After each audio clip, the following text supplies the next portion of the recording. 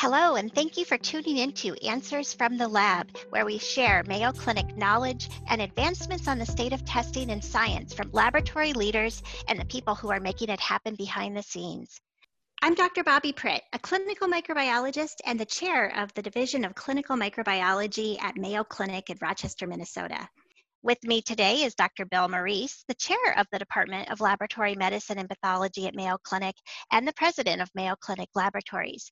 This is our weekly discussion with Dr. Morice, in which we learn about updates in laboratory testing during the COVID-19 pandemic. Well, Bill, it's great to have you back. I'm back as well. We've both been on a 1-week vacation. It's nice to kind of just rest and refresh ourselves a bit. So yeah. Did you have a nice week away? I did. It was, well, for those of us in this part of the country, it was unusually cool. I was in northern Minnesota and it was actually below freezing. And so it was interesting to see what's happening in other parts of the country where clearly their weather situation is a lot different. And my heart really goes out. I have a lot of friends and family in the Northwest, and seeing what's happening there is pretty tough. But actually, it was kind of an interesting time because not just for me, but my sense is that as a nation and really globally, we're kind of now stepping back. Vaccines are being more and more talked about. It's sort of like everyone, after the push through the surge in the U.S. this summer, everyone took Labor Day week to kind of take a deep breath. And now it's kind of looking forward and trying to figure out what the fall is going to look like with kids going back to school and other things like that. Yeah, I think that's great to kind of frame this and looking forward, how are we going to approach this upcoming season? So what are you hearing, Bill, about COVID testing in general? Well, it's very interesting, right? People are really trying to take the lessons learned from the summer and apply them here in the fall in terms of a lot of groups and coalitions that are looking for ways to get better access of PCR testing to people who need it. So really, we now have a lot more in-lab capacity for COVID testing, but still the concerns about how do we get it to the right people. We've seen sort of a drop-off in demand, but there's concerns for another surge. It's going to be there really until we either get herd immunity or we get a vaccine. And the other piece of that too is now there's all these other tools that are coming out. So Abbott had the announcement of their Binax antigen test, a lateral flow. So there's a lot of questions about what are the testing tools that we have? How do we make sure people have access to them? And then even more importantly, how do we use them? Because now we're talking not just about diagnosing people with COVID, which is really the focus has been through the summer, but now how do we actually manage COVID through testing? And that involves a lot of different things, including not just confirmatory testing clinically, but screening and surveillance testing as well. Yeah, that's a really good point, Bill. And of course, we have a number of tools. Like you said, we now have a sensitive rapid antigen test. We have some other antigen tests. We have alternate specimen types that we've been seeing more and more that might be a little easier to collect if you're going to use it for something like screening and surveillance. So maybe that would be worth talking a little bit about. I think there's some confusion about the differences with screening and surveillance. And I notice that people use those terms incorrectly, interchangeably. Great for you, because you're the expert here, in terms of the two of us, in terms of the use of these tests for infectious disease and pathogen detection. So, I mean, what are your thoughts about the differences between surveillance and screening, for instance, and how these different tests might be put together?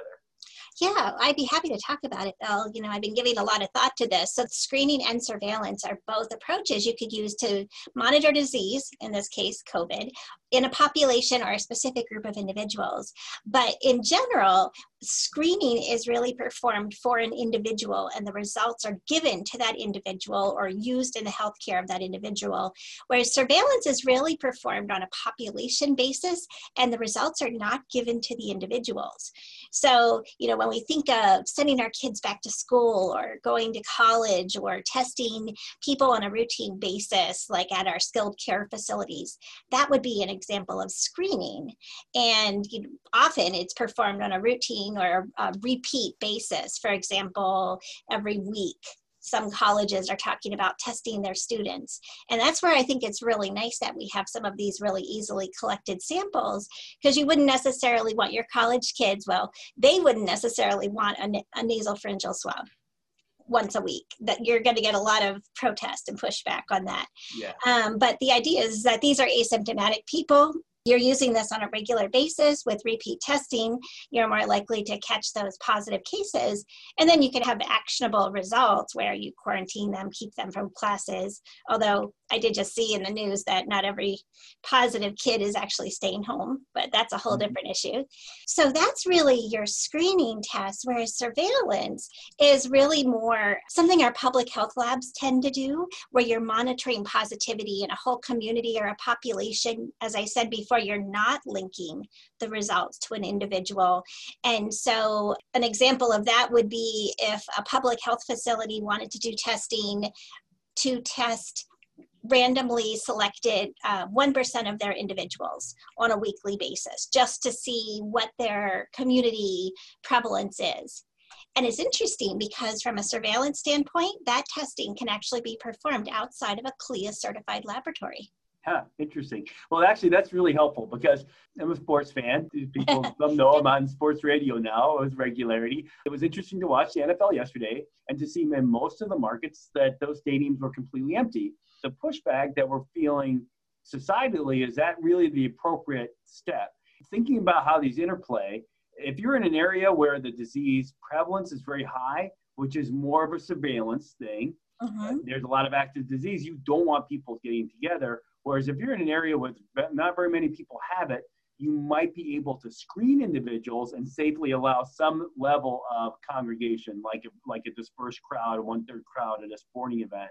So I think this is really, it sounds very academic, but the screening versus surveillance is really what's probably going to be the two things that are in the balance, as I'm using my hands here and people can't see it, to say how open can we be in terms of going back, which is what everybody wants, and how do you put these together? And also, it really is interesting because people will hear about some testing, which is probably going to make them scratch their heads. One that's been getting more and more press is actually testing of sewage material. And clearly, that's aggregated data, if you want to look at it that way. But that's one of the thoughts. Actually, is that this is a way to monitor for prevalence. Is to look at things like waste to see how much positivity there is. So it's going to be a very interesting dynamic.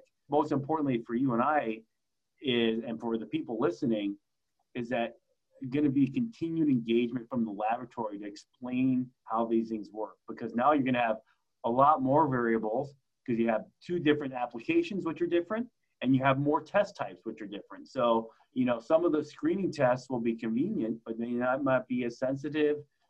So how that they might speak to how often you have to do one, or until there's a vaccine or treatment, it's going to have to drive, to your point, individual behavior, right? I mean, that's still where we are in terms of managing this, is with contact tracing. Screening, isolation, and contact tracing is sort of the bread and butter of managing a spread of an outbreak. So just really interesting stuff. Yeah, really nicely said too, Bill. I think your example of how surveillance and screening fit together was really nice on this topic, because yes, you need to know what your percent positivity or the prevalence of the disease is in the community, but that could be done by surveillance testing, even by testing sewage treatment, I guess, if you just want to see, like, are you still having positive cases in your society? But then how can you actually use that to guide your screening program? So as I've said multiple times, it's one more tool in our COVID toolbox. Indeed. And there's actually groups that I think people should know. I've mentioned that I've been involved in some other work with the World Economic Forum and some others. So there's actually groups in the US and abroad that are actually using mathematical modeling to look at prevalence. So that would be surveillance versus screening and how they go together. Because at some point, it only stands to reason that if the prevalence is so high, then you don't really need to screen, because the chances are is that if so many people are positive, the reality is that it's just not safe for people to get together, right?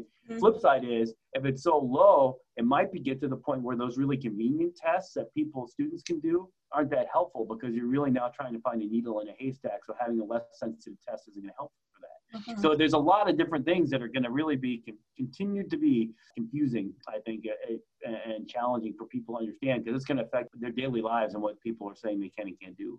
I agree completely.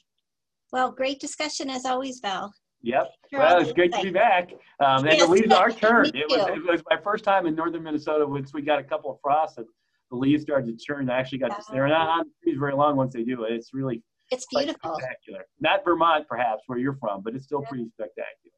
It's still beautiful. It's beautiful in Wisconsin too. So I hope folks are getting out there and safely distancing and enjoying the great outdoors and seeing the colors change for those of our listeners who live in the northern parts of the country. Yep. And if there's any listeners in the Northwest or California, our hearts do go out to you. And our thoughts are with them. Our thoughts and prayers are with you and as you deal with the devastating fires in your communities. Thanks, Bill. Until next week. Bye. Later.